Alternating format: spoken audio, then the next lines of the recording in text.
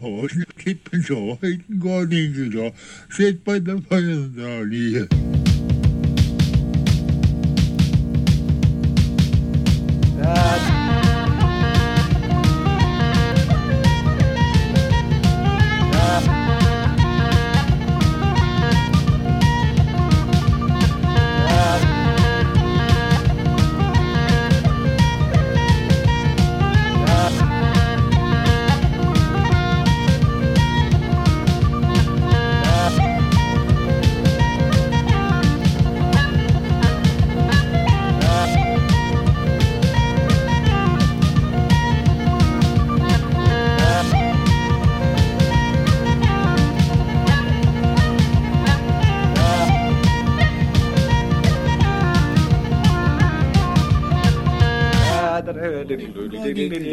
Sätt på den föräldraliga. I once had a conversation with a folk singer who told me a simple fact which I have never forgotten.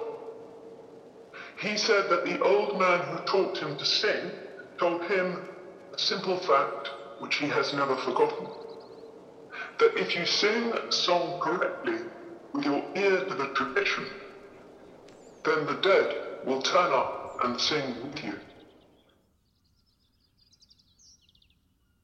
James Stephens once heard Joyce sing a certain song.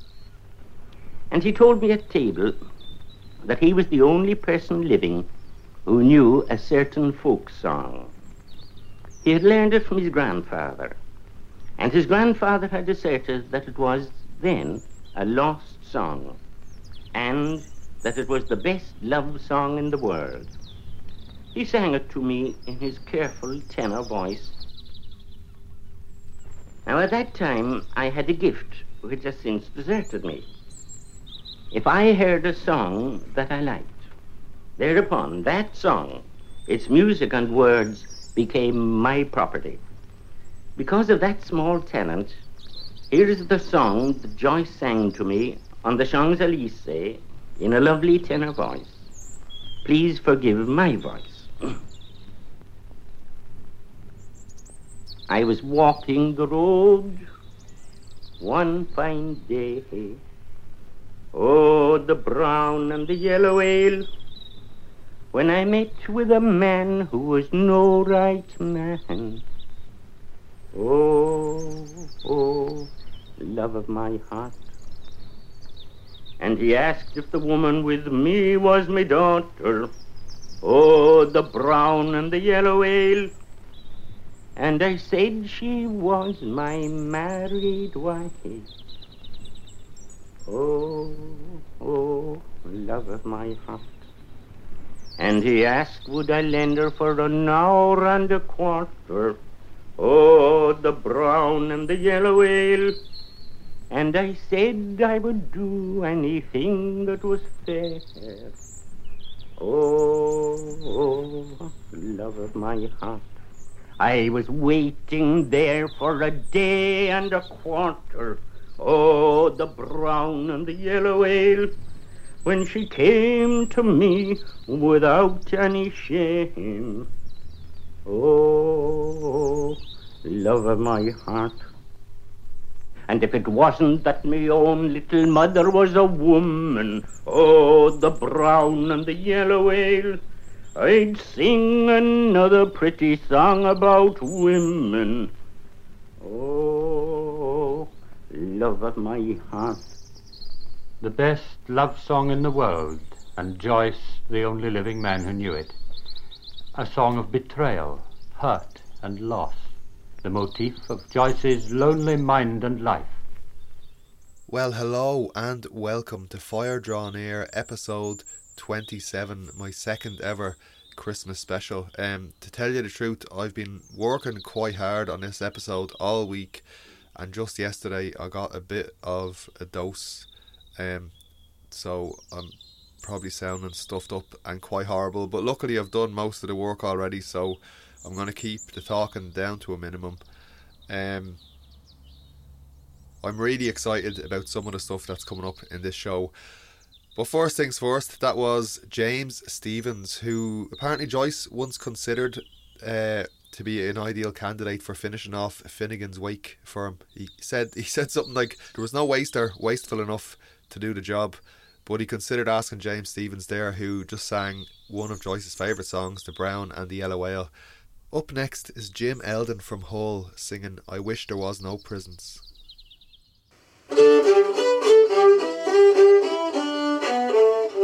I wish there was no prisons, I do, don't you? And the old treadmill makes me feel ill. I only steal my belly for to fill with my hands, with my fists, with my molars.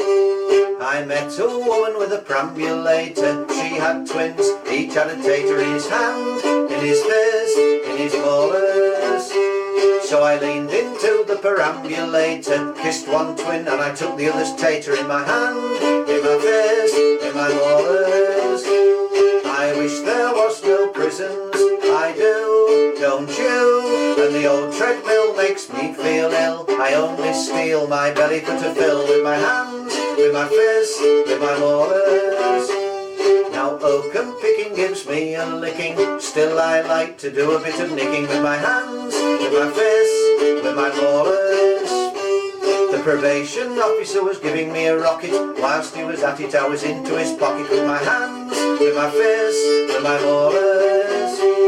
I wish there was no prisons, I do, don't you? And the old treadmill makes me feel ill. I only steal my belly for to fill with my hands, with my fists, with my molars.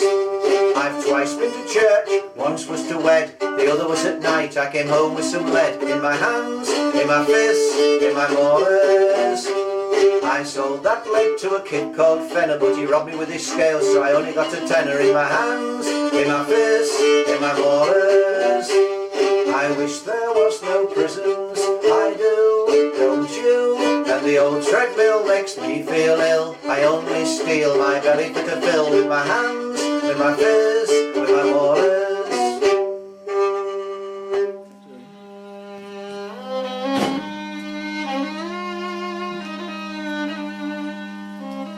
Koncert na kran i skrzypce.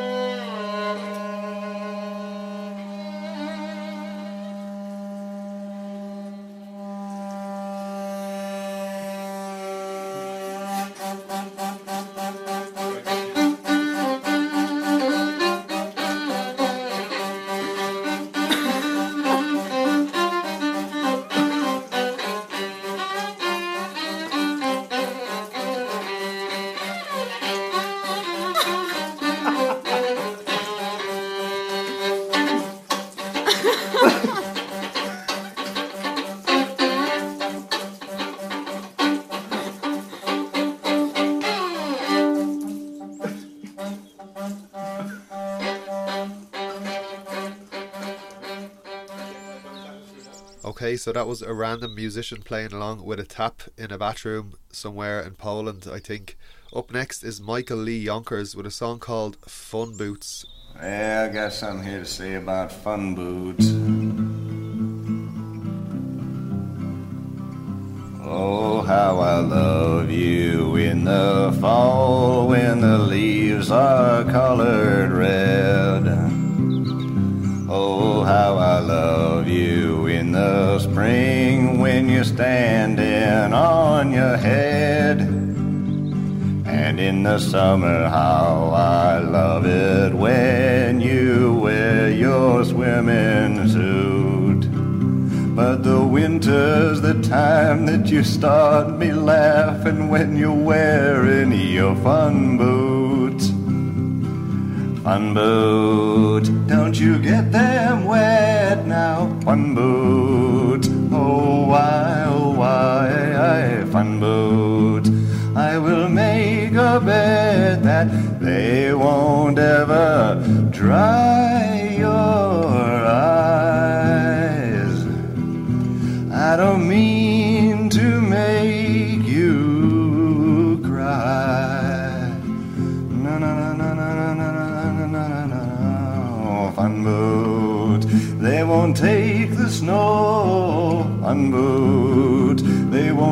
take the eyes. One boot, where can they go? But they sure look nice on you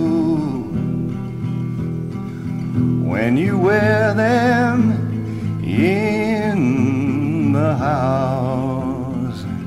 Yeah. $23 for fun boots. And I'm sure you know that I respect your judgment and your taste. When I chose you for my girlfriend, I did not choose in haste. I am positive that surely you're the best girl I can find. And I promise you that I will not let your fun boots change my mind. Fun boots, don't you get them wet now, fun boots. Oh why, fun boots. I will make a bed, the fun boots. They won't ever dry, fun boots. They won't take the snow, fun boots. They won't take the ice, fun boots. Where can they go, fun boots? Oh, but they look so nice, fun boots.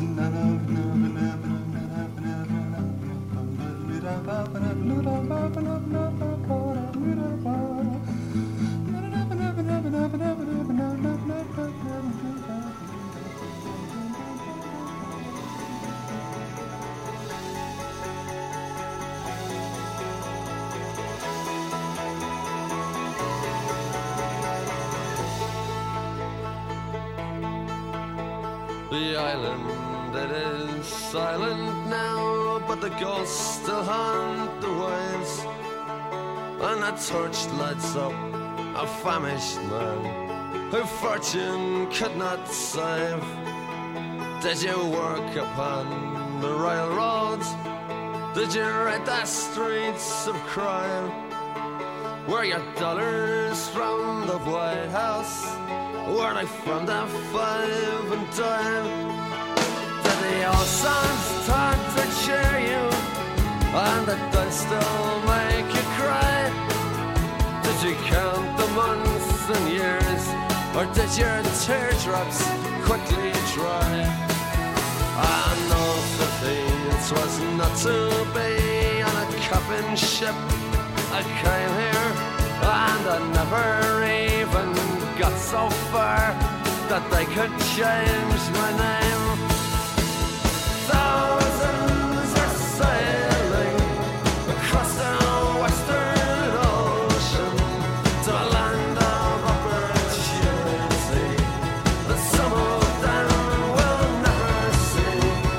Fortune prevailing across the western ocean, their bellies full, their spirits free. They'll break the chains of poverty and they'll dance.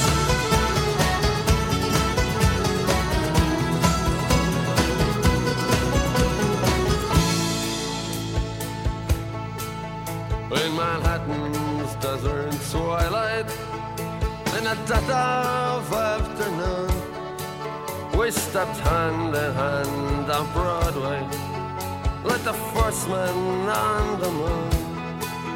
And a blackbird broke the silence as you whistled, it's so sweet. And in Brendan Behan's footsteps, I danced up and down the street. And we said goodnight to Broadway, giving it our best regards. Took our hats to Mr. Cohen, dear old Times Square's favorite bird. Then we raised a glass to JFK and a dozen more besides. When I got back to my empty room,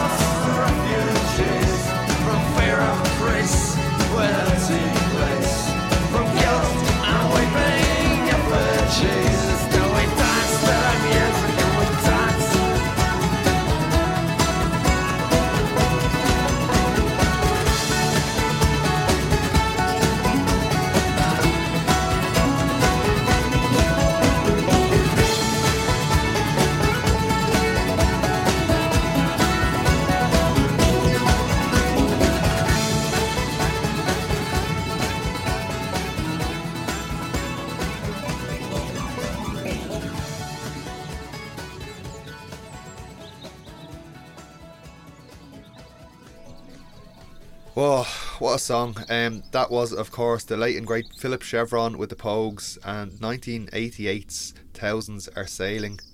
Up next, I want to talk about a CD that's actually coming out today. This is on the Peabody Islands Master Pipers series, and this is volume 4. It's the music of Tommy Wreck. Now, this features a lot of early recordings of Tommy Wreck that they have been kind of floating around there, being passed around on tapes and CDs and stuff over the years, but never released commercially.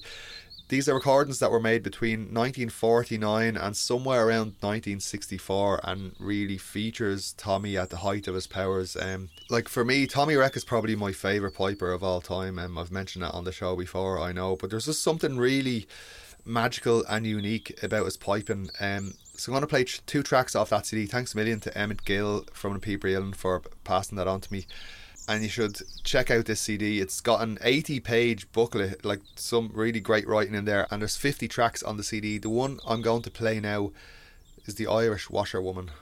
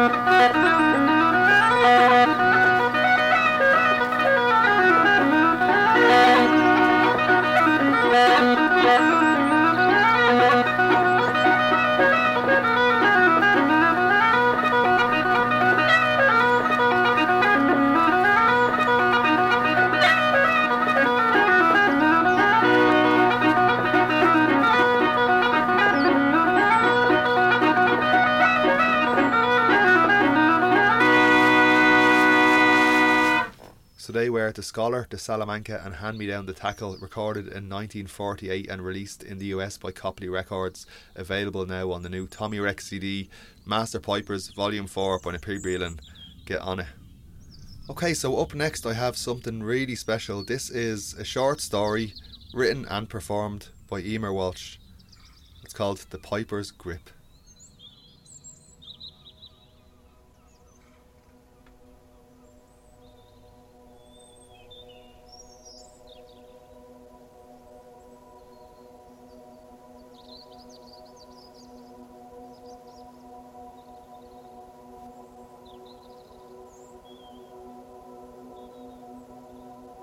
The Piper's Grip.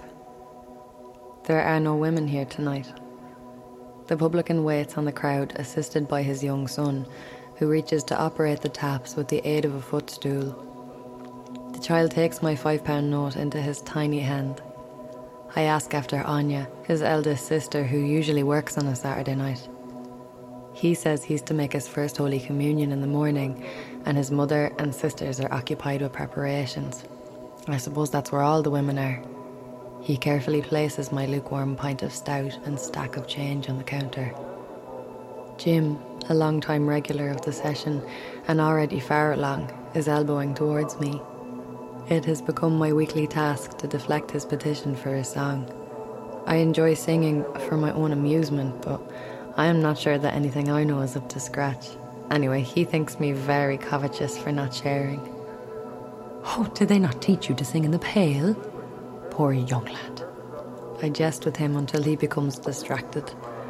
I am not here to sing. What I love to do is to watch and to listen. He catches me and pulls me over towards the players. They are midway through a set of reels and Jim presses me in among them.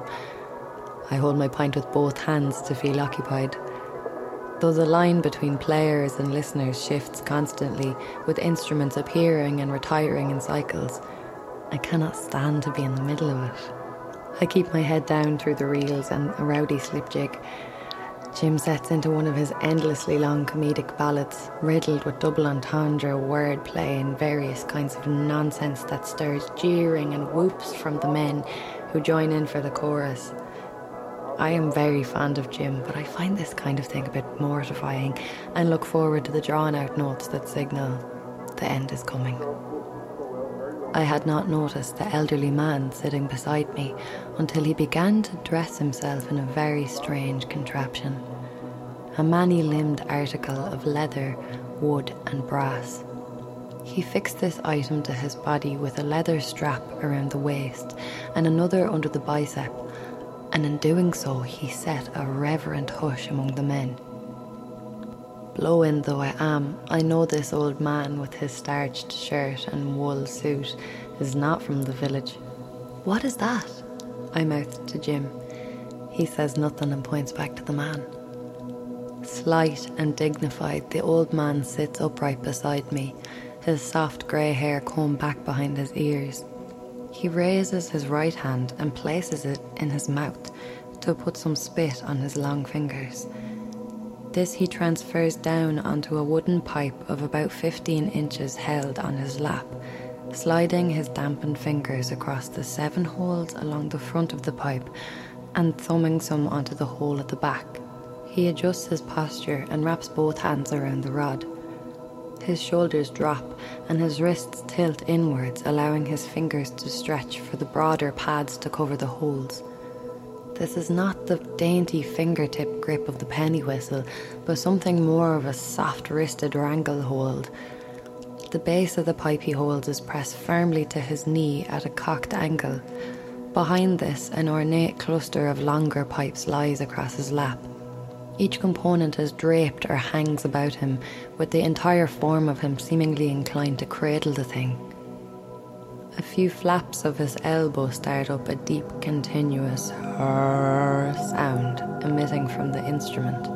His body undulates, and another higher melodic voice cuts in with a slow air. The melody seems to emerge from the fingering of the pipe, thumbing the hole at the rear and jerking up the entire piece from the knee with a flick of the wrist. All the while his face holds a sombre and open expression, like someone who has just asked a question and is listening out for the response. The pipe in his hands is fed wind from above, which streams in from a bag through a swan's neck of leather. This bag under his left arm is fed in turn by a bellows strapped to the right arm. The entire operation like a set of lungs, only if lungs ventilated in series rather than in unison. He stares into the distance and blinks slowly, the pad of his ring finger quivering over the second last hole, creating a long, gut-wrenching, vibrating call. Jim gives me a nudge to draw my attention to this part, as though I amn't already riveted.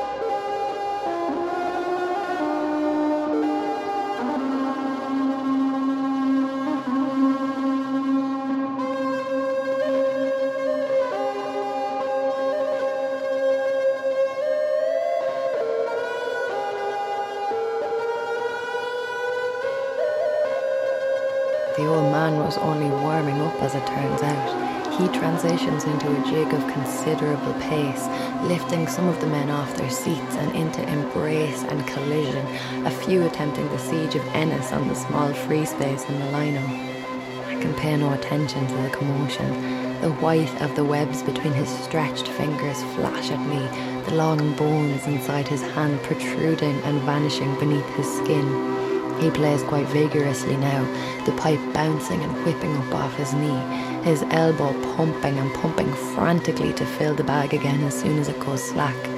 His face betrays nothing of the whirlwind around him. I notice his smell emitting from the instrument, potent and heady and hard to name. The smell of sweat-blotted leather, the musk of wood, the blood-bitter metal, but then another sweet, dusty smell pushed out from the blind space inside the bag through the air circulation. The smell of the man himself and the places he has played before. I count the pipes. 6 lie across his lap, the longest with a curved end. He hammers a rhythmic accompaniment upon the topmost 3 of these by slapping the butt of his hand against the stepped row of brass levers. 6 pipes, and a 7th held upright, but I am sure that more than 7 voices call from inside the instrument. I close my eyes and hear an engine labouring, an organ murmuring, a gate creaking, a distant train, a hound yelping, a turkey scrambling, a curlew stuttering, hooves thundering, a mill wheel churning, a stomach rumbling, a deluge gurgling, and the voice of some wild and starved beast beyond the description of any myth, heaving and gurning, bellowing and choking on its own spittle. He might have taken flight with the flapping of his elbow. The sounds of his trilling and warbling flush together. He produces embellishments on the double, the triple, and 4 times over in movements barely visible to the eye. His jaw is set out to the side, and his eyes turn to heaven as his finishing notes blast through the onlookers.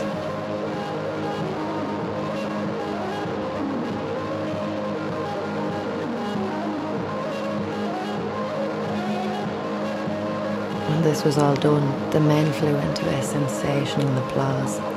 He gave no smile back to them, but a quiet nod. Moments later, the instrument was unbuckled and stowed away, and the man gone from beside me. "Oh, he's something else, isn't he?" says Jim. "We're lucky to get him in once a year. He'll be moving on again now to grace some other locality. Oh, I remember the first time I heard him." Jim's chat fades from my mind. My eyes wander around the jostling crowd, the stained wood and stained glass, signs for drink and fags. I stare down at my own pint, still near full, and finally my eyes fix on the door the old man passed through only moments ago.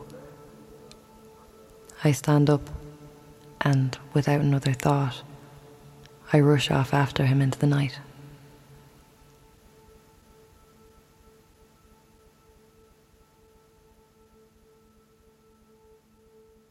One evening of late, as I strayed and rambled through fields, where often I chased with haste and very quick speed, I been going for a frank where rakes and factions do meet, to be drinking strong tea, hot kings and things that are sweet. And the evening had been freezing indeed, and I was very cold, when frost in me heels, me boys, and cramps in me toes. I thought it no harm to warm me shanks to the fire, expecting mother and her daughter that they surely wouldn't me admire. And the teapot came round in spouts, we got stuff very strong. Old Mara said, "Speak or make a verse of a song."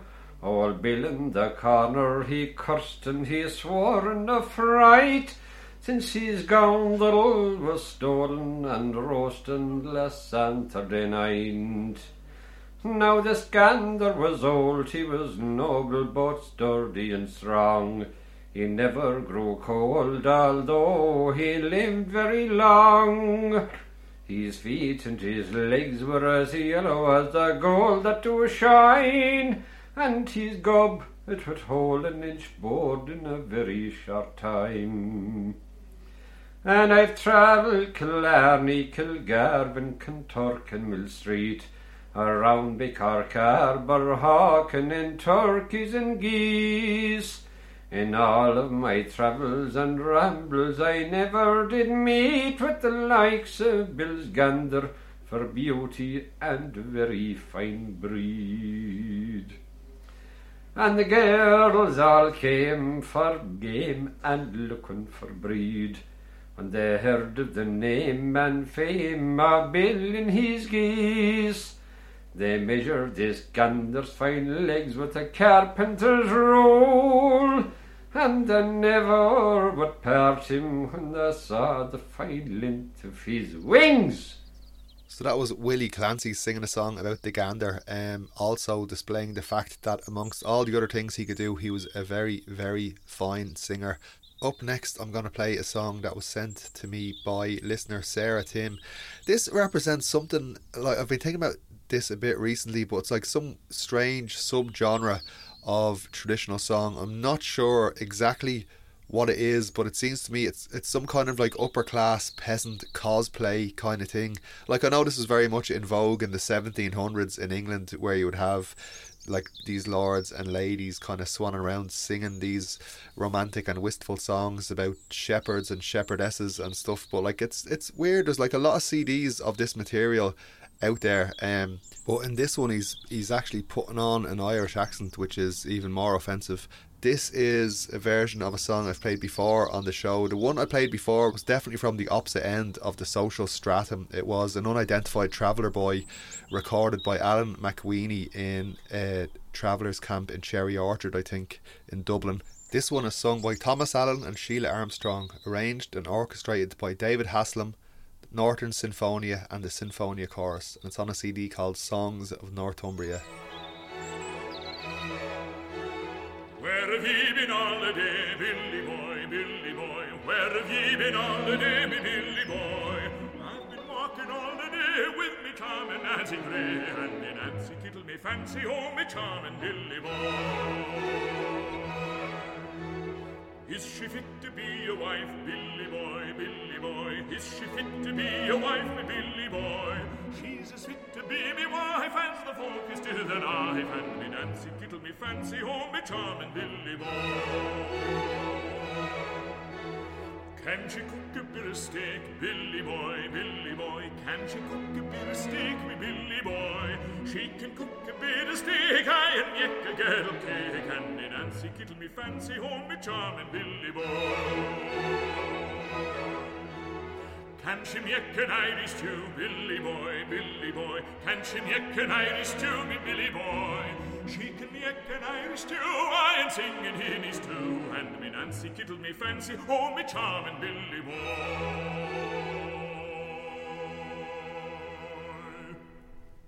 My mother and your mother were hanging out some clothes. My mother gave your mother a dent on the nose.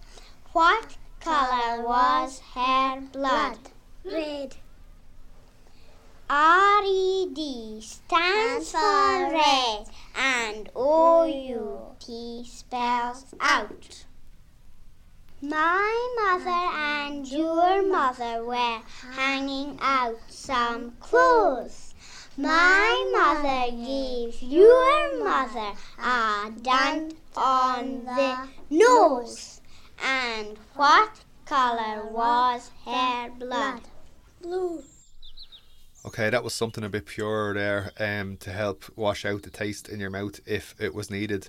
Up next, I want to go a little bit earlier to the Cradle of Filth segment, and this one is a song that was recorded by the Copper family back in the day. It's called Dame Durden, and like, to me, this song, it sounds like the plot of like a porno that was made in the 1970s in England, but like definitely set in the 1700s.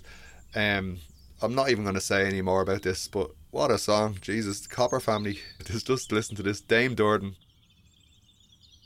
Dame Durden kept 5 servant maids to carry the milk in pail.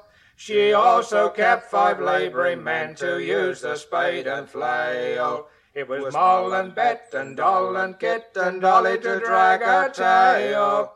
It was Tom and Dick and Joe and Jack and Humphrey with his flail. Then Tom kissed Molly and Dick kissed Betty and Joe kissed Dolly and Jack kissed Kitty and Humphrey with his flail. And Kitty, she was the charming girl to carry the milking pail. Dame Durden in the morn so soon she did begin to call. To rouse her servants, maids and men she did begin to bawl. It was Moll and Bet and Doll and Kit and Dolly to drag her tail. It was Tom and Dick and Joe and Jack and Humphrey with his flail. Then Tom kissed Molly and Dick kissed Betty and Joe kissed Dolly and Jack kissed Kitty and Humphrey with his flail. And Kitty, she was the charming girl to carry the milking pail. It was on the morn of Valentine when birds began to pray. Dame Durden and her maids and men, they all together meet.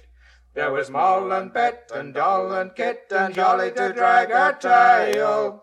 There was Tom and Dick and Joe and Jack and Humphrey with his flail. Then Tom kissed Molly and Dick kissed Betty and Joe kissed Dolly and Jack kissed Kitty and Humphrey with his flail.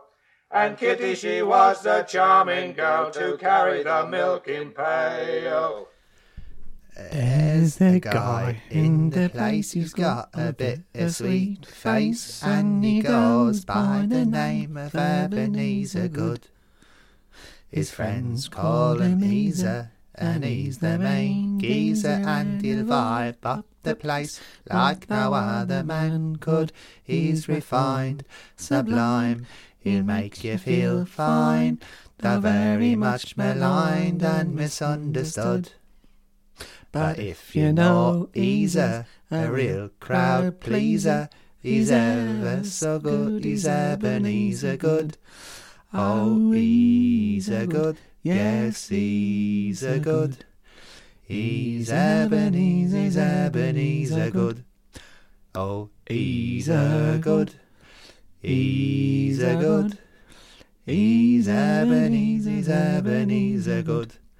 You can see that he's mischievous, mysterious and devious when he circulates among the people in the place. But once you know he's fun and something of a genius, he gives a grin that goes around from face to face. Backwards and forwards, forwards and backwards, Easer is the geezer who loves the muslin.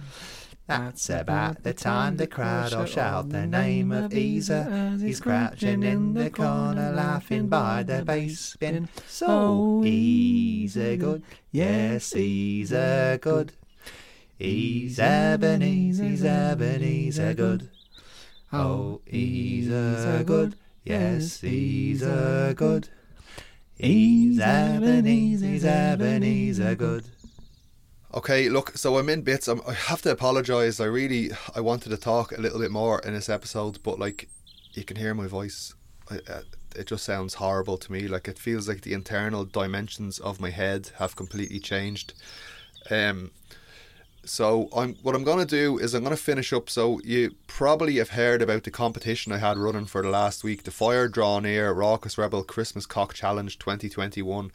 So I got, I think, 29 entries in the end. So that's 290 quid I raised for Pieta House, which I'm really delighted about.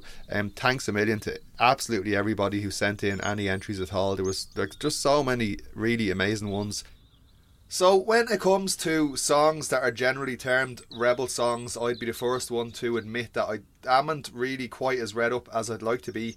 But luckily I know a man who is. He's been producing and creating the Rebel Matters podcast for the last 4 years, since 2017. Really amazing, really informative podcast. He's had some amazing guests on there. People like Bernadette Devlin, Macaliski, Gemma Dunleavy, Virginia O'Hara, Lawrence McKeown. They're all guests that stood out to me. But here he is, the man himself, Anla O'Caroline. Anla O'Cara, Cunnis Talk Horsey. Come on, Ian. That'd be great to see you. Thanks a million for the invitation to come on. Oh, not at all. No, thanks a million for giving us your time and for listening to the songs. How's things with you? How are you keeping? Things are really good. Yeah, we've been. I had to take a bit of a break from the podcast because the little gym that I run down in Cork had been closed for so long because of the lockdowns and stuff. So when that reopened, I just needed to put everything into that. So took a bit of a break from the podcast, and it was just getting back on track now. Actually, in the last couple of weeks I've had a bit more time and space to start making the episodes and stuff again, so it's actually been class to get back involved making it. Like, that's great to hear. I saw you put up a list of the next couple of guests that are going to be on the episodes coming up. Yeah, got some class stuff coming up, like some episodes recorded already as well, and like the main thing for me at the minute is the way the podcast has kind of gone through these cycles where I'm in the zone with it and we get loads of episodes made and stuff like that, and then whenever something else happens in life that I have to turn my attention to for a while, then the podcast seems to have to take a bit of a backseat. So my kind of long-term goal for the podcast is always to get it to the level where it can sustain those types of distractions and still kind of stay on course or whatever. So that's kind of what I'm focusing on this round. Yeah, it can get kind of tough, but like I'm kind of locked into doing an episode every 2 weeks now, and it seems like that's really easy to maintain sometimes, and other times it seems impossible when, like, you know, other aspects of life kind of start to impinge and the pressure comes on. It can be kind of hard to stay, you know, keep to that schedule, I think. There's been times whenever the podcast, like the Rebel Matters podcast, has been literally hanging on by a thread, and there's been other times whenever actually the gym has been hanging on by a thread as well, and for me it always just comes back down to like my belief in the projects that I'm involved in, and that's kind of the thing that sustains it. It's just like sometimes it's like a massive bonfire, and then other times it's like just a teensy little ember that's left, and you have to kind of tend to it to get it back up again. But to be honest, like the people who support the podcast through Patreon have been such a like positive kind of input into the whole process, and have really helped me just keep the sort of ambition alive to get it back up and running, and like the desire to do it again, because like it does help when people send you a message being like, this podcast is really good, or I really enjoyed this one, or this one came just at the right time for me, or whatever. Really makes a big difference. And even like whenever I paused the Patreon for a while, there was some of the patrons sent me a message being like, you can keep my Patreon going if you want to, like 100% until you get back up on the feet. So that was really nice. So I'm looking forward, like I've already started doing interviews, which is class, and I'm really enjoying meeting people, which is kind of how I ended up starting the podcast in the first place, was just as an excuse to sit and chat to someone for an hour and, you know, like kind of shoot the breeze with them. And I've really been enjoying doing that. And I'm also really looking forward to putting the episodes out there again for the people who have been kind of sticking with it, you know, through the little break that we had there. Yeah, well, that's really great to hear. There's some new episodes coming out. Can't wait to check them out. And as well, we're just really thankful that you managed to join us here today with everything that you have going on for another kind of chat. So I suppose I've been thinking a lot, like putting this episode together and listening to all the songs, just thinking a lot about the kind of ideas that people have about this type of song. It seems like in this country, no matter, like I'm sure it's the case in other places, but definitely in this country, there seems to be a lot of baggage attached to these kind of songs at times, and people can have very ambivalent reactions to them, which I find, like, a lot of the time I don't think they're very well deserved. You know, people seem to be kind of down on rebel ballads. Maybe that's something that's kind of changed over the last couple of years, but you've been kind of like had these songs around you since a very young age. Is that right? You see, whenever you text me to see if I would be interested in coming on board for this episode, like I had literally responded to you before the ink was dry on the text message. I was like, I'm in straight away. And it is because I have got such a, I guess, long-standing and relationship with rebel songs and rebel ballads. And like everyone has got a different reality.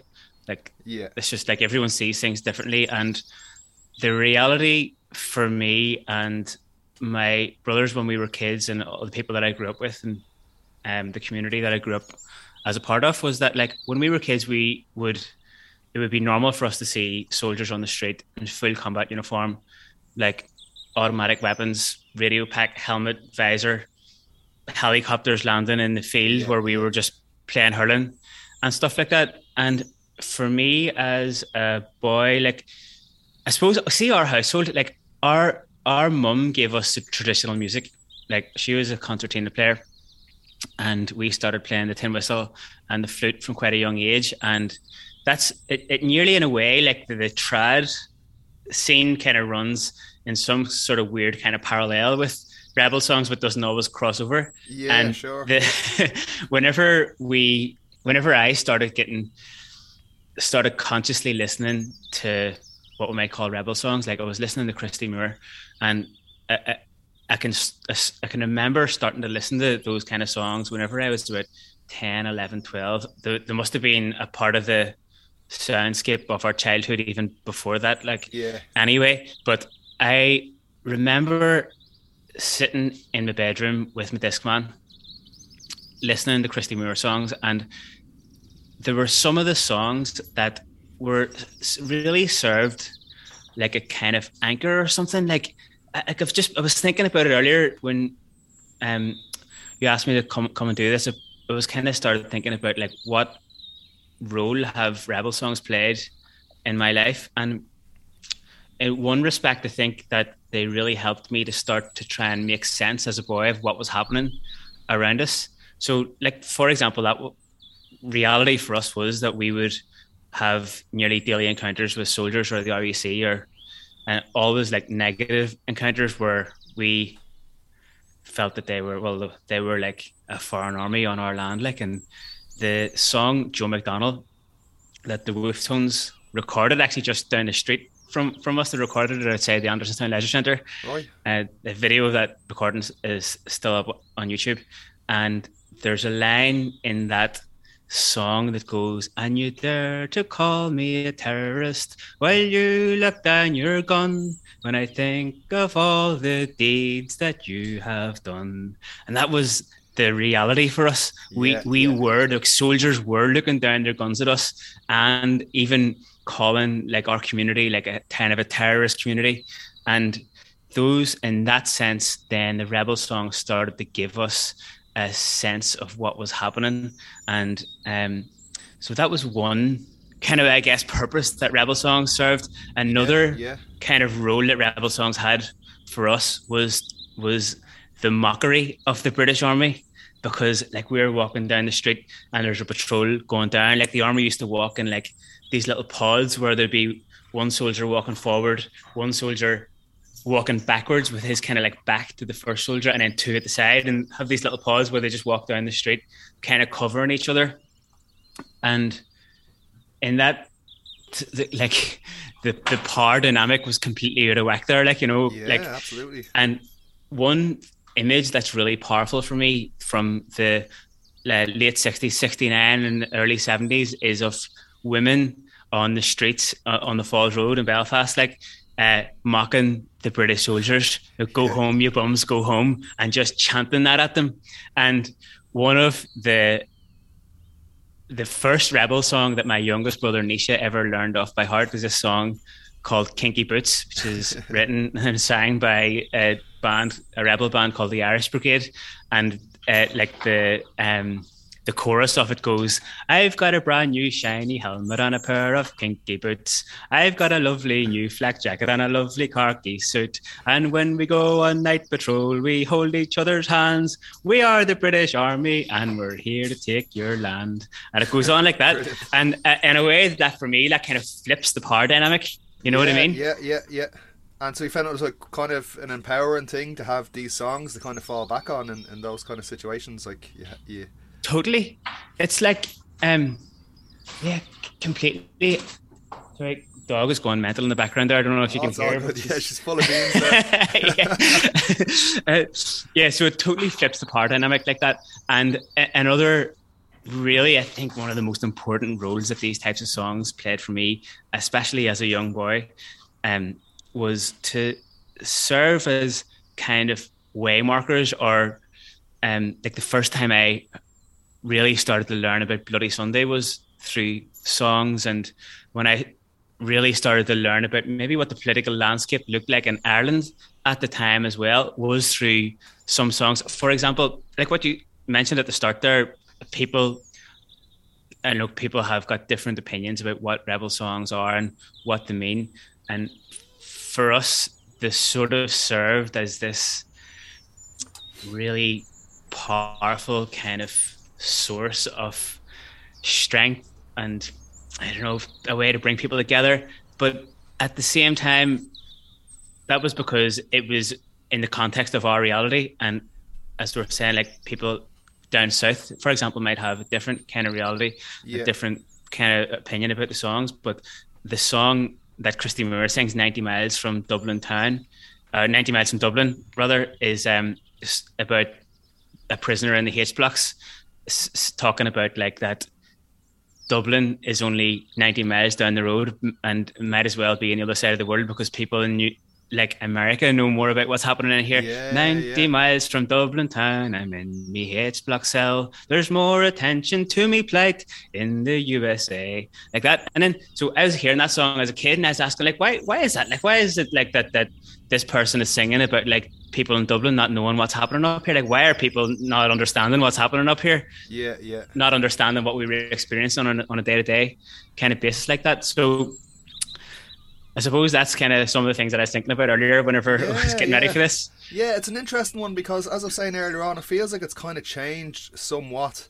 I definitely think that in the past there was a certain kind of like hypocrisy towards these songs and people down the south having the luxury to kind of look upon them like that. But in the last couple of years, there's definitely been a kind of change in consciousness about ideas about like Irishness and people's relation to like our kind of traditional cultures and things like that. But one of the things I noticed was that, like, look at the song "Come Out You Black and Tans," you know, and that kind of coming back into the charts and people singing and stuff. And I wonder how it got to do like with a lot of the kind of ideas about Black Lives Matter and stuff around that time, the George Floyd shooting.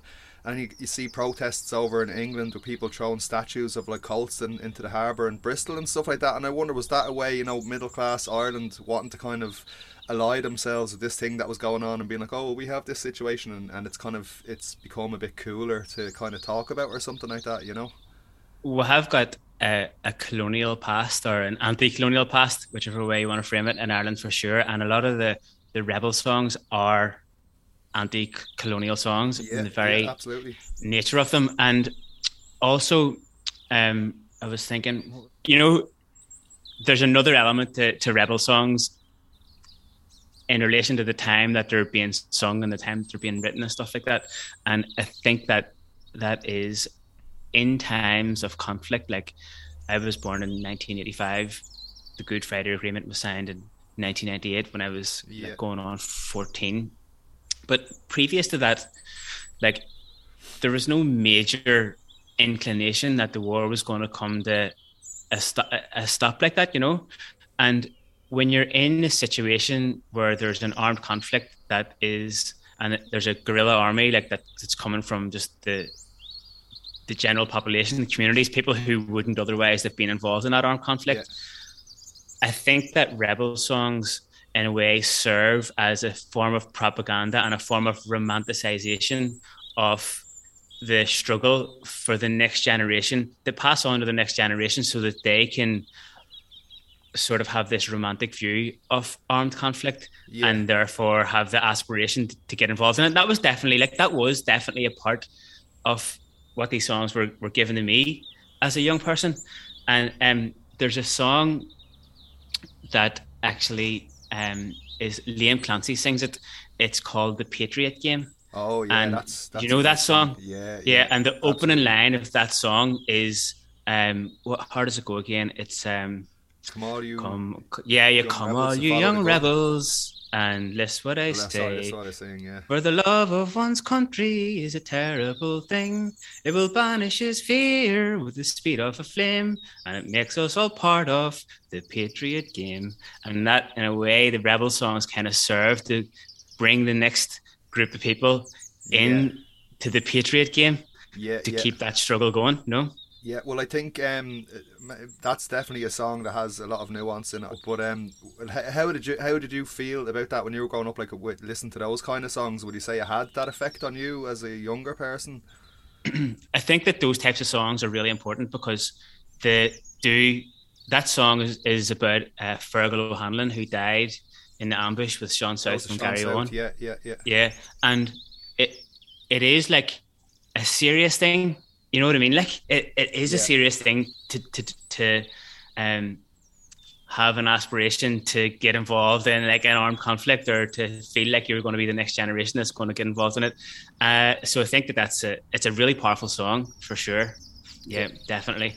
And that's, I think, something that's really special about rebel songs and folk songs in general are like a little time capsule. It's like you can travel back in time, or it's like they can get a freeze frame of what the feeling was for a certain group of people at a certain time, and it kind of preserves it, like a little dragonfly that gets encased in lava or something like that, and it's just like preserved forevermore.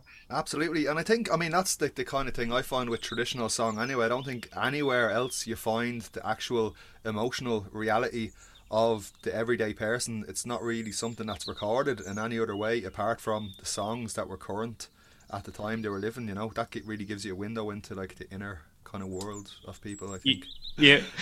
So it was actually, I've actually really loved going through all the entries and stuff, and because there's some amazing ones in there. So like 30 odd entries of it was really amazing to see the efforts that people went to and the ingenuity, and like it was really short notice as well, because I only announced it a couple of days ago and it said that deadline is Friday. I think I announced it maybe on Monday or Tuesday. Said I should have given it a lot more time because I would have gotten a lot more entries, but I think next year I'll have a bit more of a lead in. But really impressive to see what people came up with. So you've come up with like 5 ones that you were your favourite out of the list. Got a top 5, and for me, going through these songs, the things that were sort of factors at play in my mind when I was listening to them was I was nearly trying to detach myself from my emotional connection with some of the songs, and then also the fact that I don't even want to say the word impersonations, because it was like people were channeling people were channeling Bob Dylan and Johnny Cash and stuff like that, and so I was kind of trying to objectively listen to them with like, I'm a big Johnny Cash fan and a really big Bob Dylan fan as well, so I was trying to like, okay, I need to like be kind of objective here and stuff. I had a really great time going through everything, all of them, listened to them all numerous times. Yeah. So who are we going to start off with? Right. Okay. So the one we're going to start off with is Helen McNulty singing "The Fields of Athenry," channeling Kate Bush. By lonely prison wall, I heard a young girl calling, Michael, they have taken you away, for you stole Trevelyan's corn, so the young might see the morn, and a prison ship lies waiting in the bay. Low lie the fields of Athenry, where once we watched the small free birds fly. Our love was on the wing. We had dreams and songs to sing. Oh, it's lonely round the fields of Athenry.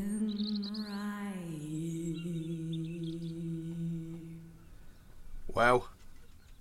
What did you think about that? Wow, like so impressive, like really impressive vocal range and technique.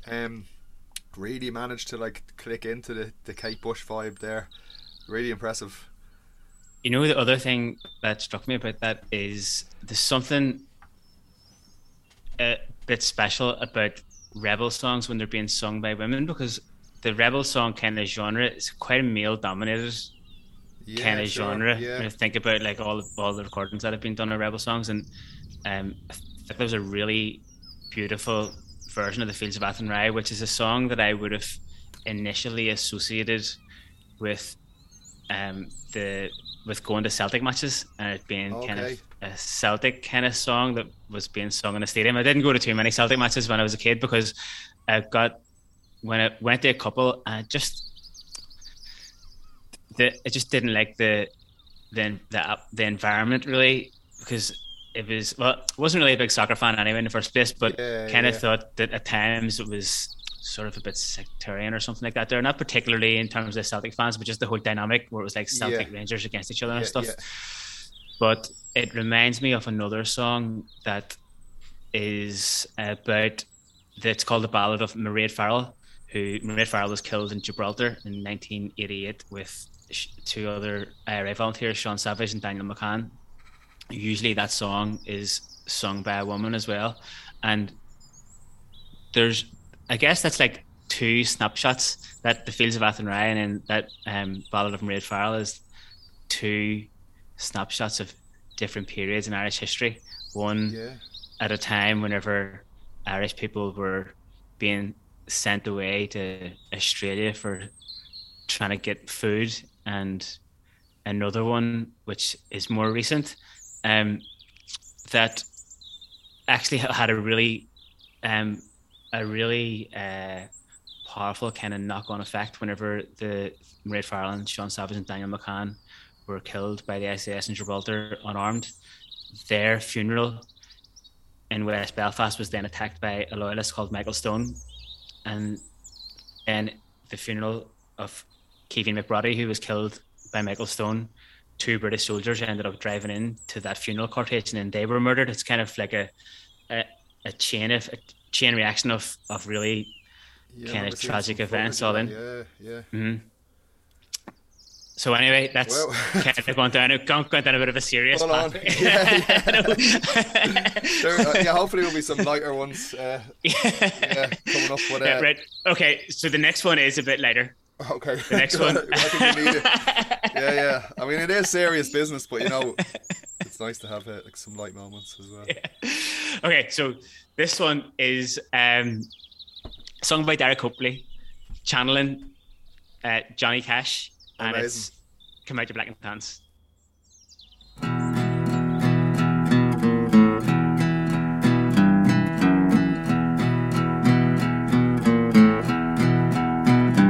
I was born into Dublin Street, where the royal runs the beat, and the loving English feet do walked all over us.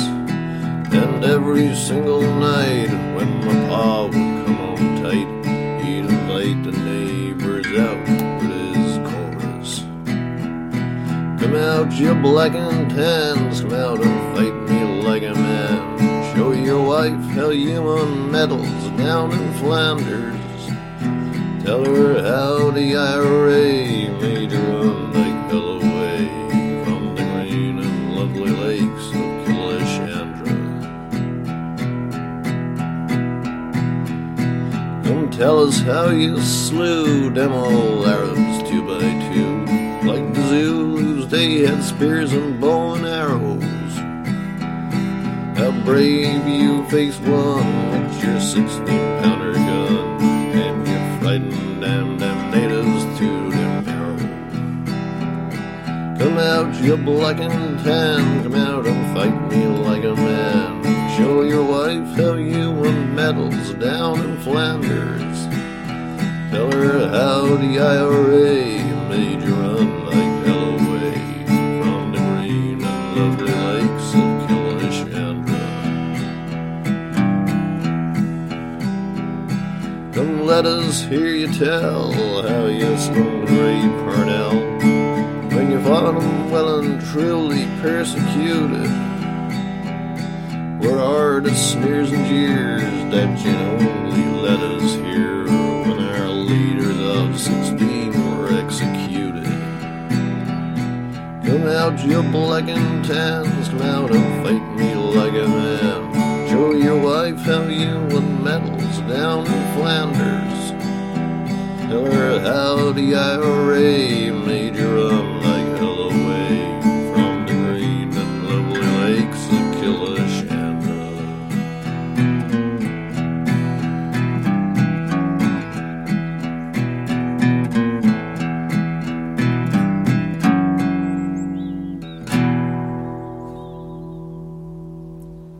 Merry Christmas from Johnny Cash. Ah, deadly job.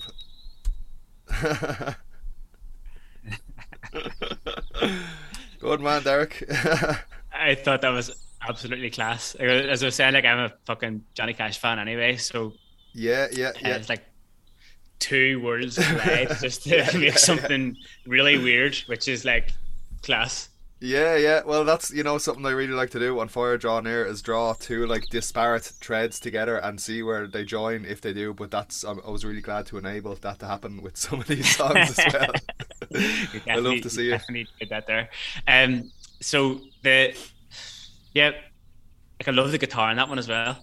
Yeah, it's great when it comes that in just like boom, boom, boom, boom, boom, boom. Yeah. Fucking yeah. And that song, all of the songs that we're listening to, I've tend to think about the first time that I heard them, which is for the most part, it's like whenever I was a boy or a teenager, and I try and just recall the memories and the emotions that the songs evoked in me at the time. And for that particular song, I think that is a good example of an anti-colonial song. Like, it's got that line in it, like the Zulus, they had spears and bow and arrows. The Arabs and the Zulus, yeah. Yeah, absolutely. And it also has got a nice kind of image of just that, like your man's dad coming home from the pub with his shirt buttoned down a little bit yeah. drunk, and just be like, come on, let's be having yous outside the barracks. Yeah, paints the picture really well. And a funny story actually, like, about that is that image. One time we had a party in my ma's house. My ma's from Dublin, so she would often go to Dublin to go down and play tunes down in the cobblestone and in different pubs around the place and see our family down there, and we would be sort of left to our own devices, which we were heavily involved in the GAA playing hurling and stuff. So for the most part, we stayed out of trouble, but sometimes we had these parties in the house.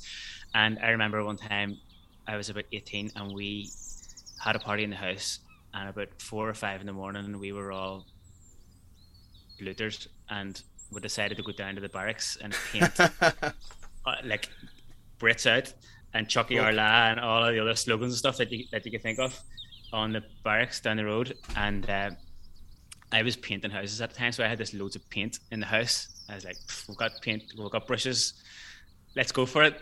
And we got as far as the main road, which is about 300 yards from my ma's house, and we were just thinking we're never going to make it down as far as the barracks, which is a mile away. So just painted it on the road instead. Okay. Woke up the next morning, looked out the window, and it's like white footsteps all the way up to my ma's front door. I was like, lads, what the hell happened there? Oh, fuck. Get out with the scrubbing brushes straight away. That was our version of come out, you've blackened hands that went just like didn't work out the way we thought it was going to work out. Footsteps leading straight back to the door. Oh dear. Yeah. Okay, well that was absolutely savage from Derek Copley. Nice one. Who have we got up next? Okay, the next one for me is, if there's such a thing as quintessential Fire Drawn Year, I think this next song is nailing that vibe. Like, there's been a few episodes of Fire Drawn Year where I've been driving and listening to it as I was going somewhere. I actually remember I was driving down to West Cork one time, listening to a few episodes kind of in a row. You know the way sometimes when there's songs that are, they're just kind of like, you like make you kind of like squirm or something. Where you're like, I've definitely played a few of them. It's like, make it stop, but I still like keep listening to it, and it's like this like contrast where it's like this like mental noise that is making you uncomfortable, but you want to listen, you just want to keep listening to it. And so this has got a bit of that vibe on the go. This is Conor O'Kane singing Men Behind the Wire, a really interesting song, and channeling Vice Versa. Is it Vice Versa or Vice Versa? I think it's Vice Subversa. It's meant to sound like Vice Versa, you know, one of those punk names, but Vice Subversa. From the Poison Girls? The Poison Girls, yeah, really great band. So I wasn't familiar with the Poison Girls until today. Have you listened to them before? Oh, I've been into them for years, yeah, really good, like an anarcho-punk band from the early 80s, like would have been out around the same scene as like, you know, Crass and all the kind of peace punk kind of stuff. But she was a housewife living at home with her son when kind of the whole punk movement hit, and then her and her son were like, yeah, fuck this, let's start a band. And they started a band, and it was the Poison Girls. So she was a lot older than the other people at the time. And there's some like YouTube videos and stuff of them playing pretty, like, looks like it's pretty recent as well. And she's there rocking out. I went down a bit of a rabbit hole and seen her rocking out. Yeah, like total legend. So channeling her is Conor O'Kane with the Men Behind the Wire. Let's give that a listen.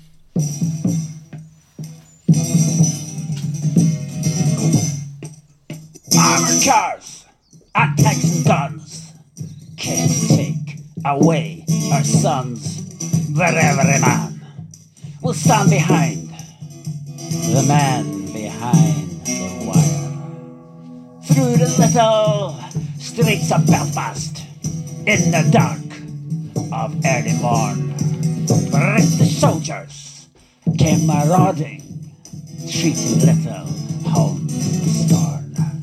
Heedless of the crying children, dragging fathers from their beds, and beating sons while helpless mothers watch the blood pour from their heads.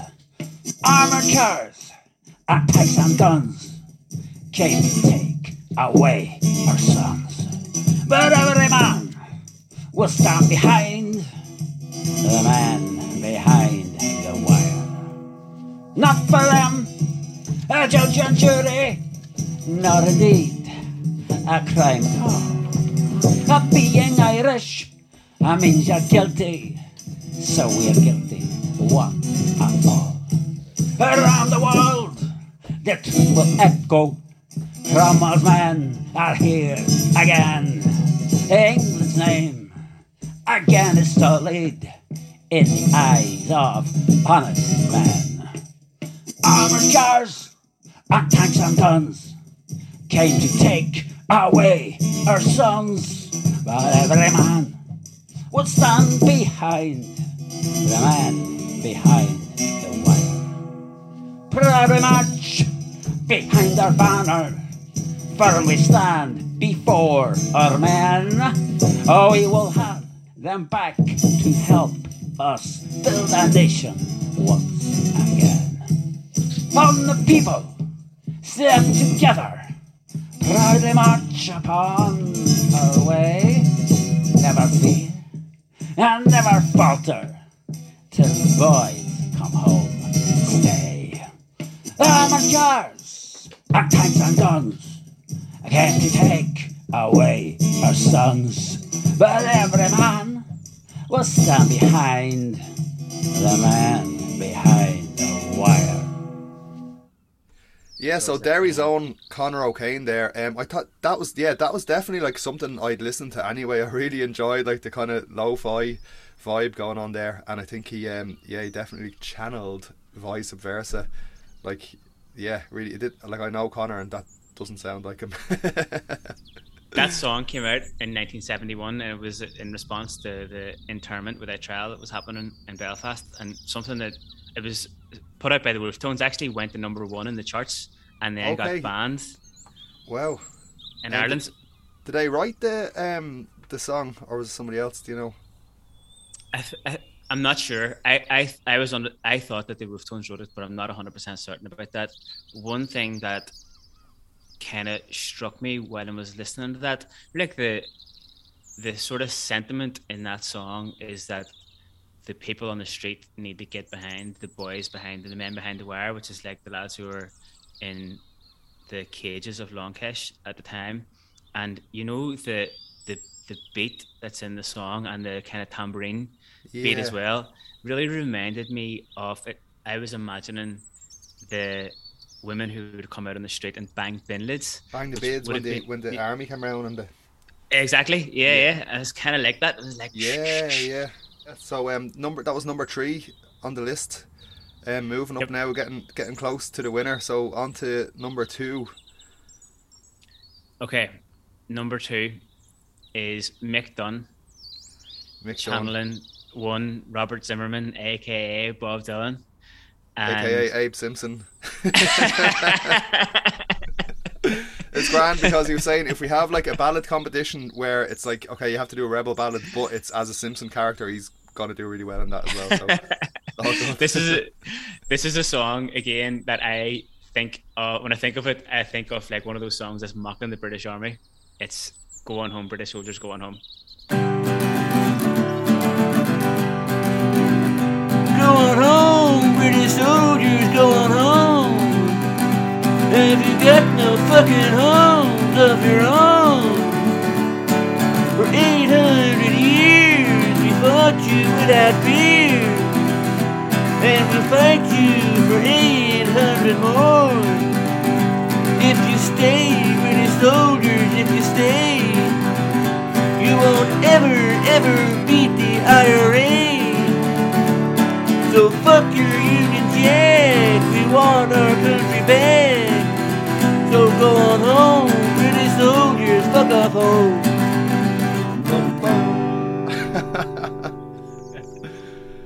Fantastic job there with Mick Dunn. Absolutely class here. Are you a Bob Dylan fan? Oh, sorry, say that again. Are you a Bob Dylan fan? No, actually I'm not. No. Do you actively dislike him? I don't. I'd be slightly more veering onto the side of disliking him, but I wouldn't be so far to go as call it like active, you know. It's just never really spoke to me, his style, you know. I seen a clip of Bob Dylan talking the other day where he was talking about the influence that the Clancy Brothers had on his music. Yeah. And saying that he sang some songs, when he was singing them, he was thinking, how would the Clancy Brothers sing it? And he even mentioned the song that the Clancy Brothers sing called Roddy McCorley, which is a really interesting song as well. I remember when I was about 14 and I was driving up in County Antrim, and we were going through Toome, where Roddy McCurley was hung, and my dad then put the song on as we were going over the bridge in Toome, and it's one of the first rebel songs that I learned actually in Irish. There's a line in it, Roddy McCurley, go on crick, or rehead whom and you, and I think for me that does highlight again like how the rebel songs in a way were like little way markers and little reminders of things that happened in the past and things that sparked conversations and curiosity about what had gone on in the land in time gone by. Yeah, well, I think that's one of the kind of most fascinating things in talking to you about this whole subject, is that kind of these songs, you had such a real and tangible connection with them, like especially growing up, you know, like you're passing by these like landmarks that are mentioned in the songs. You were talking there about a song that was written only like in 1988 in that tradition, and you know, it was stuff that was going on around you and spoke very directly to your life growing up in Belfast, you know, and that's not something that people really have with a lot of other types of folk or traditional song these days. First of all, just to go back to Mick and Bob there, like I had in my head there that I was sitting at an after party and we were all just chilling, all stoned out of our heads, and Bob Dylan picking up his guitar and singing "Going Home, British Soldiers, Going Home." quite a nice image. Room full of smoke. Well, yeah, Bob Dylan though, he had like it's kind of other connections. Like he used the tune to Patriot Game for one of his songs with God on Our Side, I think. And there's a story of him and Dominic Bean having a bust up outside, I think it was like Newport Folk Festival or something like that over in the States. Like Dominic Bean didn't take very kindly to it, and like obviously like Dylan was kind of fond of doing that. He did it like with some English folk songs as well. I think Hard Rain's Gonna Fall and some other stuff. You know, he would kind of like just take tunes that were doing the rounds and kind of work them to his own, which people do within the tradition all the time. But I think maybe people have a harder time with it because he was kind of passing them off more as his own then at the end, you know, like. Yeah, Bob Dylan can be quite a polarizing. Yeah. A singer or whatever. People tend to kind of either love him or hate him. Sure. But yeah, that is a good point though that you were making about the songs being quite like rooted in the environment that I grew up in, which is definitely something that had quite a profound impact on me.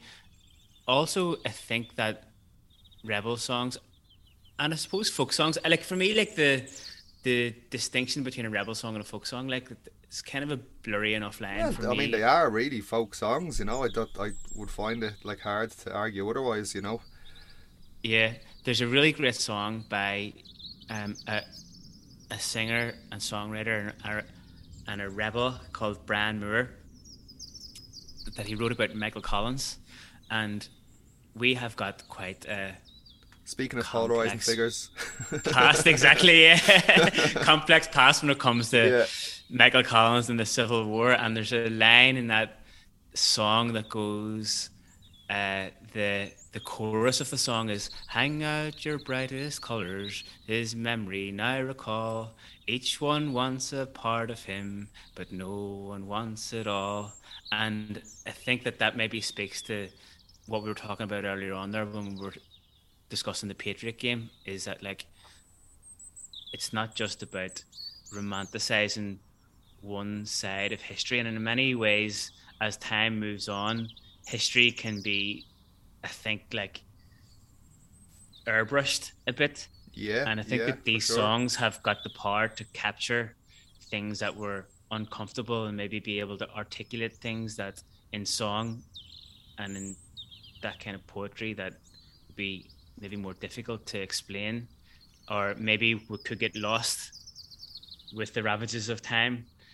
When you think about the role that songs played for people who were in jail, and for example, the H-Blocks were the men during the No Wash protest and the blanket protests were locked up 24 hours a day, and to keep morale up within the prison, they would have had concerts, but they were all like two to a cell on the wing, and you would have had people coming up to a steel door and singing into the door so that everybody in the cell could hear the concert, you know.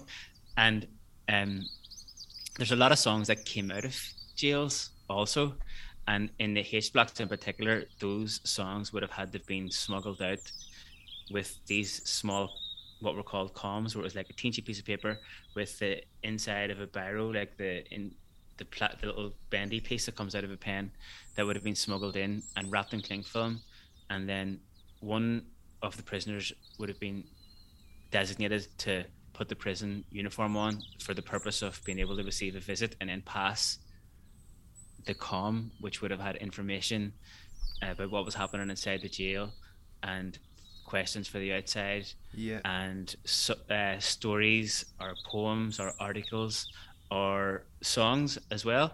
When you think about two songs that Christy Moore is mostly known for singing these days, Michael Hatton, about a poaching maker up in the glens of Antrim, and Back Home in Derry. Both songs are written by Bobby Sands.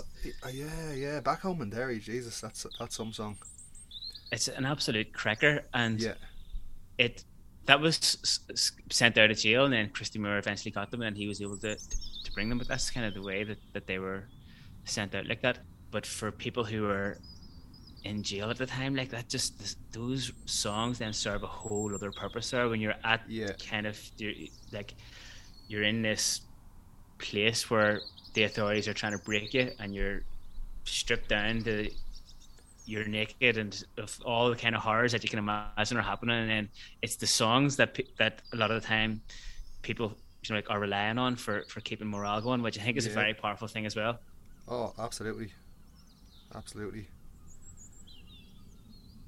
So, and speaking of which, right. Go ahead. Yeah, so we're up to our winner now of the competition. So I'm just really excited to see which one you picked, because I know, like, even like kind of trying to break it down into 10 and then even into 5, like, such a tough job to do, because just lots of really amazing entries. But I just want to say as well, thanks a million to like absolutely everybody who sent in entries and songs. Like, just it's been really a really impressive response, especially at such a short notice. And as I said before, I'm going to give a tenner for each entry to Pieta House, and yeah, it's quite a good few bob going from them, and it's just thanks a million to everyone for making it happen. But and fair play to you for making it happen as well. Sure, just put the call out, that's all. but I know, like, if I was just talking about like this year's Christmas special compared to last year's Christmas special. Yeah, I definitely wanted to do some kind of Christmas special, but I realised I was kind of feeling pressure to do like the drunken episode again, like kind of people had been mentioning it to me like all the way throughout the year, and kind of talking, oh yeah, Christmas special again, it's gonna be deadly, it's gonna be such a good laugh. And then I was like, no, this is the peer pressure thing that everybody talks about, oh, you're such a great laugh when you're drunk or whatever, you should do it all the time. But like I was like, no, I'm over it, so I gave up drinking like 3 months ago, and like it's just been really so enjoyable. Like, it's after like changing so many things in my life for the positive. Like, no, it was, when I kind of gave up, it wasn't a big like, oh, that, I didn't make a big deal about it. I was just like, oh, I just want to stop for a while and see how it goes. And then after 1 month I was like, this is great, I want to keep going. After another month, like, yeah, perfect. And after 3 months now, I'm just like, Jesus, I might just keep going with it, and it felt like something I didn't want to kind of just give it up for doing like an episode, because I felt under pressure to perform or do this thing. So I was like, no, I'll just keep going. And I was just trying to come up with different ideas to do for the episode, and then I was like, no, I'll get people to just record songs and send them in, like, it'd be deadly laugh, and I get to like raise a few bob for Pieta House. A much more positive thing. So what has it been like, the changes and stuff that you've noticed? Just being much clearer. Like, I realised that like when you're drinking on a regular basis, there's like a kind of like this low level kind of fuzziness that you're not even aware of, that's just there the whole time, like not even when you're hungover or anything, but it's just kind of like just a bit of a fog that's there, and like that kind of didn't even lift until after I'd stopped drinking for about a month or a month and a half. And then I was just like, whoa, like things are just feels way easier to manage like negative thoughts or negative emotions, you know, just to stay positive and not, because, you know, especially around this year, like, I sometimes just start to spiral into a bit of darkness, and being sober just makes all that kind of stuff like much easier to kind of stay on top of and deal with it, you know. Like, there's not, like, you know, spending a day or 2 days in bed because you've been out for the weekend, like, I can't justify that to myself anymore, you know. It starts to become way too horrible. Like, the older you get, it becomes much more of like a mental thing even than a physical thing, and I was just like, this is no good for me, you know. Like, thinking about any time, you know, because I would never have thought like I had a drink problem or anything, but then I was like, well, what, like, every kind of thing that I've ever done that I feel wasn't a good decision to make, I was like, but I have been drunk every time I've done those things, you know. So I don't know, after a while you weigh it up, like, I feel like I've, you know, I really love drinking. I was making homebrew for years and I really got into that side of things, and yeah, like, I love drinking beer, but I really feel like I've had enough of it for now, you know. I've kind of served my time at that game, and I don't miss it, you know. I've been going to festivals, I've been going to gigs, going to house parties and all. Like, I don't, once you get over the initial habit of like feeling like you need to kind of have a few cans to do that kind of stuff, like, things just become so much easier, you know. And when did the jumping in, sorry, oh no, you go ahead. What about jumping into the sea? When did you start doing that? Jumping into the sea, well, I started, I moved back out here to where I am about 2.5 years ago. I was living like around the city centre for a long time, like pretty much since I left home when I was 18. I'd been living around the city centre, but I moved back 2.5 years ago to where I grew up, and it's really close to the sea out here, and I just started going in, jumping in the water. Like, it was kind of in the summertime when I moved out first, and that winter I kind of stopped swimming in the winter time, but then last year I was like really kind of pushing it to swim in the colder weather, and I made it up until about, I think, halfway through November. And what happened was I'd missed it for a few weeks for whatever reason, and I went to get in again, and I was like, fuck, I cannot do this, and I ran back out, and so I gave up for the winter. Then this year I started in March, I think. It's the first time I got in, went all the way through the summer, and I've been going like every day or every second day, and like, everybody's telling me, you just need to keep doing it. Like, don't miss it for a few days, just keep going. Every day or every 2 days is enough. And even I got a tattoo on my arm a few weeks ago, and I was told not to get into the sea with it while it was healing, so I used to just go down and sit on the ladder in the cold water just to stay acclimatized. Just kind of like, you know, just looking at all my mates swimming. But I'm kind of back at it now, and it's like, swimming is just unreal. Even if I go down now, like, it's that cold, I jump in for like 2 minutes, like, max. I kind of jump in, and then you don't really feel it when you jump in first. You get a bit of a shock. I just swim out for like about a minute before I even start thinking about it, and then I start to feel the cold. I swim back in, and that's it, done. But that's all you need. It's just like reset button in your head. It's like you're a new person, like, every day. It's just like a magic, I don't know, magic marker or something. It just wipes everything off, you know. What you call, you know, those little toys where like you have the two knobs on the side and you draw the pictures, but then you do the other with all the magnets on it, you know, and you just wipe the thing across it, and all that, like, all the mess and all the shitty drawings are just like, whoop, it's all wiped clear, and you can just start again, you know. It's I love it. And now, like, cause I'm in the habit of it, I really miss it if I don't do it for a few days, you know.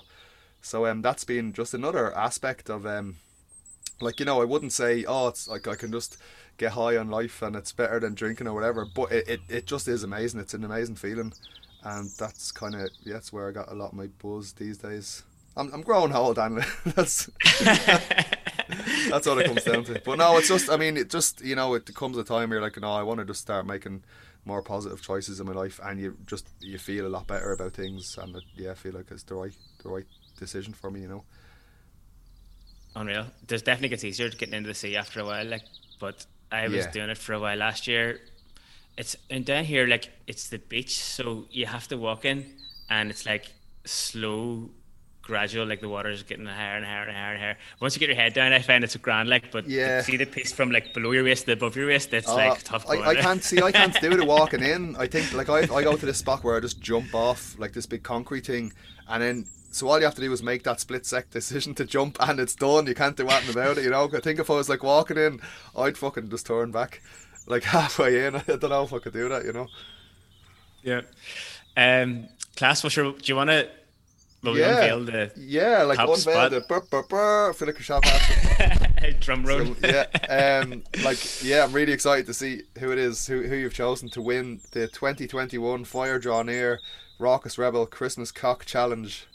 Okay, so far in this chat, I feel like there's been a couple of points where the chat has got like pretty serious and get a little bit, maybe, I don't know if dark is the word, but like some of the topics that I've come up with have been kind of like quite a bit heavy serious, or something. Heavy, and do you know what? To be honest, actually, sometimes I think that like talking about these, as I was saying earlier, like I was buzzing to come and be a part of this here, but like sometimes I am conscious that sometimes people kind of recoil from the songs and the stories behind the songs in a way, and so I think this song is gonna add a bit of like joy to proceedings. Oh God, Shirley, it's Christmas. Why not have a bit of joy, Right, so number one top spot goes to Gemma Kawaja. channeling one and only Ozzy Osbourne, and it's The Streets of Derry. I think the less said before we play this, the better, and we'll just stick it on, and we'll see how we're doing afterwards.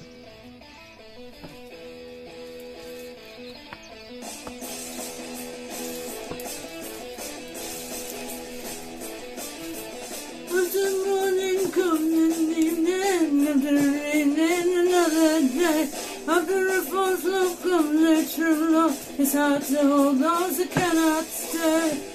Yeah, fucking yeah, Sharon. There you go, Sharon. Melanie is the finest young man, yeah. You're just getting ready.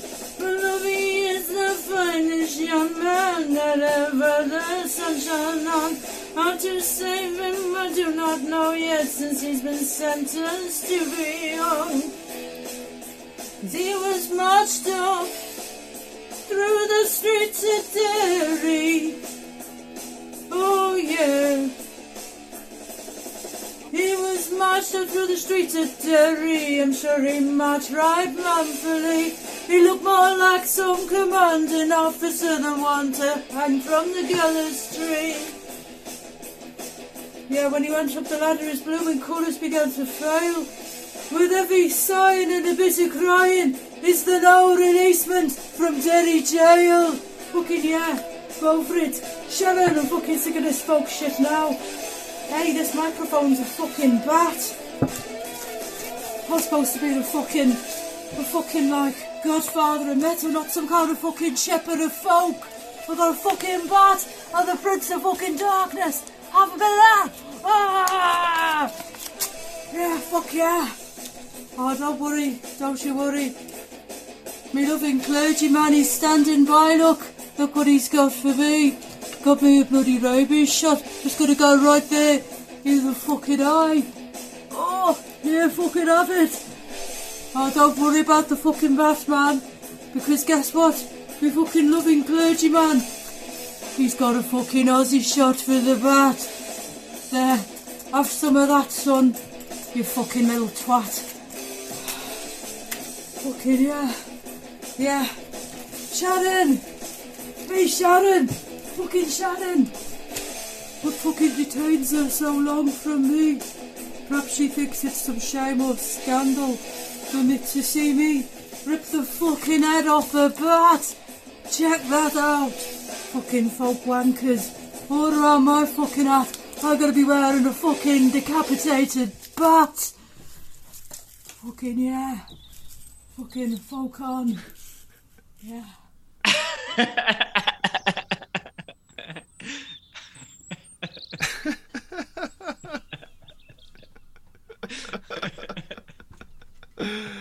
Oh, fucking hell. Congratulations to Gemma Kawaja. Fucking me. That's, oh my God. That was something else. It's safe to say that the universe is a better place for that song. 100%. Yeah, and I would like to implore anybody listening to go and check out the actual full video that Gemma made for that. like video, it's another like really amazing visual element, but there's just even listening to there's so much there. I felt like Ozzy Osbourne was being channeled with like, but he was resisting the channeling. Like Gemma brought him forth, and he was like came forth, but he was kicking and screaming about it. Yeah. Oh, she just got that down, like the druggy kind of like, you know, drawl, like just perfect. That yeah, you know really something amazing. else about that is like whenever I watched that initially, like on the video on the Fire Drawn Year Instagram page, and watched it a couple of times, and it was class. But see, like listening to it, it brings something. I don't know. I think it's kind of the power of audio. Like I've thought about videoing the Rebel Matters podcast before. Yeah, but I always yeah. kind of decided against it because the audio kind of just focuses your attention or something in a way that like it reduces the amount of stimulus that's there. I mean, you should Yeah. definitely still go and watch the video, but it was just a bit of an observation. No, absolutely, yeah. It's like almost like there's too much information going into your brain, so you're missing out on little things. And I think even just listening to the song and like hearing there's like way more like just little subtle like in jokes and stuff going on that you mightn't even pick up the first time watching the video, you know. That's really just fucking ingenious stuff there from Gemma. Like that was absolutely like really well deserved first spot in the competition. I like doing a slow clap for Gemma. Yeah. Oh, congratulations, Gemma. Fantastic. I have to come up with a prize now. Gemma was actually so sound that she asked me for the contact details of Pieta House to make her own donation, which I thought was really amazing. So if anybody just feels like going out on a limb and throwing them a few bob, it's really much needed, and it really helps out. I think, you know, it's something that we all have experience of these things, and like they could really use an extra bit of help, especially this time of the year. So yeah, that was 5 really amazing entries there. Just great songs that people came up with just in the last couple of days. Like I really can't believe that people kind of responded to it so quickly. Like really impressive. If there's something that we can do to get Ozzy Osbourne singing the Streets of Derry via Gemma Khawaja, like to become the Christmas #1, that would be good. I don't know if there's some way that we can play that, get people to vote for it or something. I'll get on to my people, you get on to your people. Yeah. Let's see what we can do. Gemma, you get on to your people. Here, I had a couple of sort of other of the entries that I felt like maybe giving a bit of a mention to. Just because absolutely, yeah. So there was Declan Parsons sent in Grace. Oh, it done in the style of Axl Rose. Mm-hmm. Yeah, and that was Grace amazing. Yeah, is a tune that it's about Joseph Mary Plunkett, who got married to Grace right before he was executed, and it's just a song that anytime my dad hears it, like he just always sheds a tear. It's really it's a really beautiful song. The other one was Bo James Wilding sent in his the British channeling Army of Tom Waits, the British Yeah. Army one. Yeah. Like uncanny Tom Waits. And another one of those songs that I think flips the power dynamic and mocks the British Army, which I'm always up for. And the other one was Genevieve Galamu sent in the Stevie Nicks doing the Bold Fenian Men. Actually have kind of I heard Frances Black singing the Bold Fenian Men. It was the first time I ever heard her singing it at Joe Cahill's graveside, who was one of the leaders of the provisional movement. When he died, I think it was around 2000 or 2001 or something like that there, and we all got out of school for the day to go to the funeral, and I just remember the hairs standing on the back of my neck whenever she sang that song. So just 3 special mentions, and then we'll have got one more that we're gonna give a run out to. Yeah. I'll let you take it from here. Okay, I just want to find the name again. Okay, I've got it here. I can never remember what you called it. Yeah, one more that we're gonna play out. Just a very honourable mention. But before we do that, I just want to say, Anna, really, Gora Míle Mágat for coming here and chatting to me. Really appreciate you taking your time to do this and listening through all the entries, and maybe what the hardest thing was coming up with your 5 favourite ones, but also for talking about your connection to these songs and your experiences, and really much appreciate it. It's been a real pleasure, and you see, to be honest, sometimes I feel a bit of kind of vulnerability talking about them sometimes, because in a way, I remember when I went down to Limerick in 2003 was the first time that I kind of moved out of Belfast for a while. I was 18, I was going to university in Limerick, and I remember feeling like a sort of a fish out of water in a way. It was probably the first major time that I felt like I grew up in an environment that was completely different from the environment that maybe some of the people that I was meeting in Limerick, I was down in Limerick Freshers Week, didn't know anybody there, running about in my Antrim jersey, just kind of meeting other people. And then just as I got talking to them, I kind of felt like I started to realize that we had these quite different experiences of growing up, and talking about the songs, I think having quite a different relationship with the songs makes me kind of feel a little bit vulnerable, because I don't know what it is. I can't even put my finger on it. But yeah. I guess when people in Limerick love Sean South from Gary Owen, and it'd be people who wouldn't be politically minded, but then a couple of drinks, then around the table singing "It was on a dream." Different story then, with a few points in them. Yeah, exactly. But anyway, as we were saying earlier, some of the stories and stuff behind the songs are real heavy. But I'm very glad that we're going to give this other tune a run out, because it's sort of in my head. Whenever I listened to this song, I had this image of lads from the Ra with balaclavas on, and maybe small red sparkly Y-fonts in a Republican social club in West Belfast, dancing around and just loving life to this song. And in a way, I think the song that we're going to listen to, this creation brought into a different context with the tune and the melody and everything like that there, I think in a way just represents the absurdity and the ridiculousness of life, which I think is a really good way to finish up this chat. Absolutely.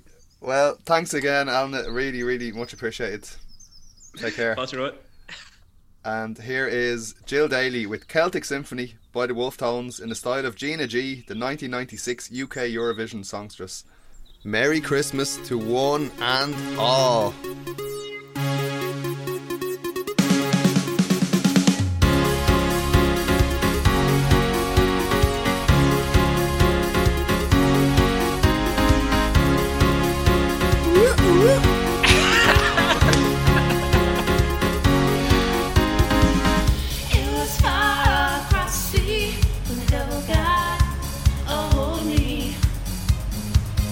He would hit him, set me free, so he got me so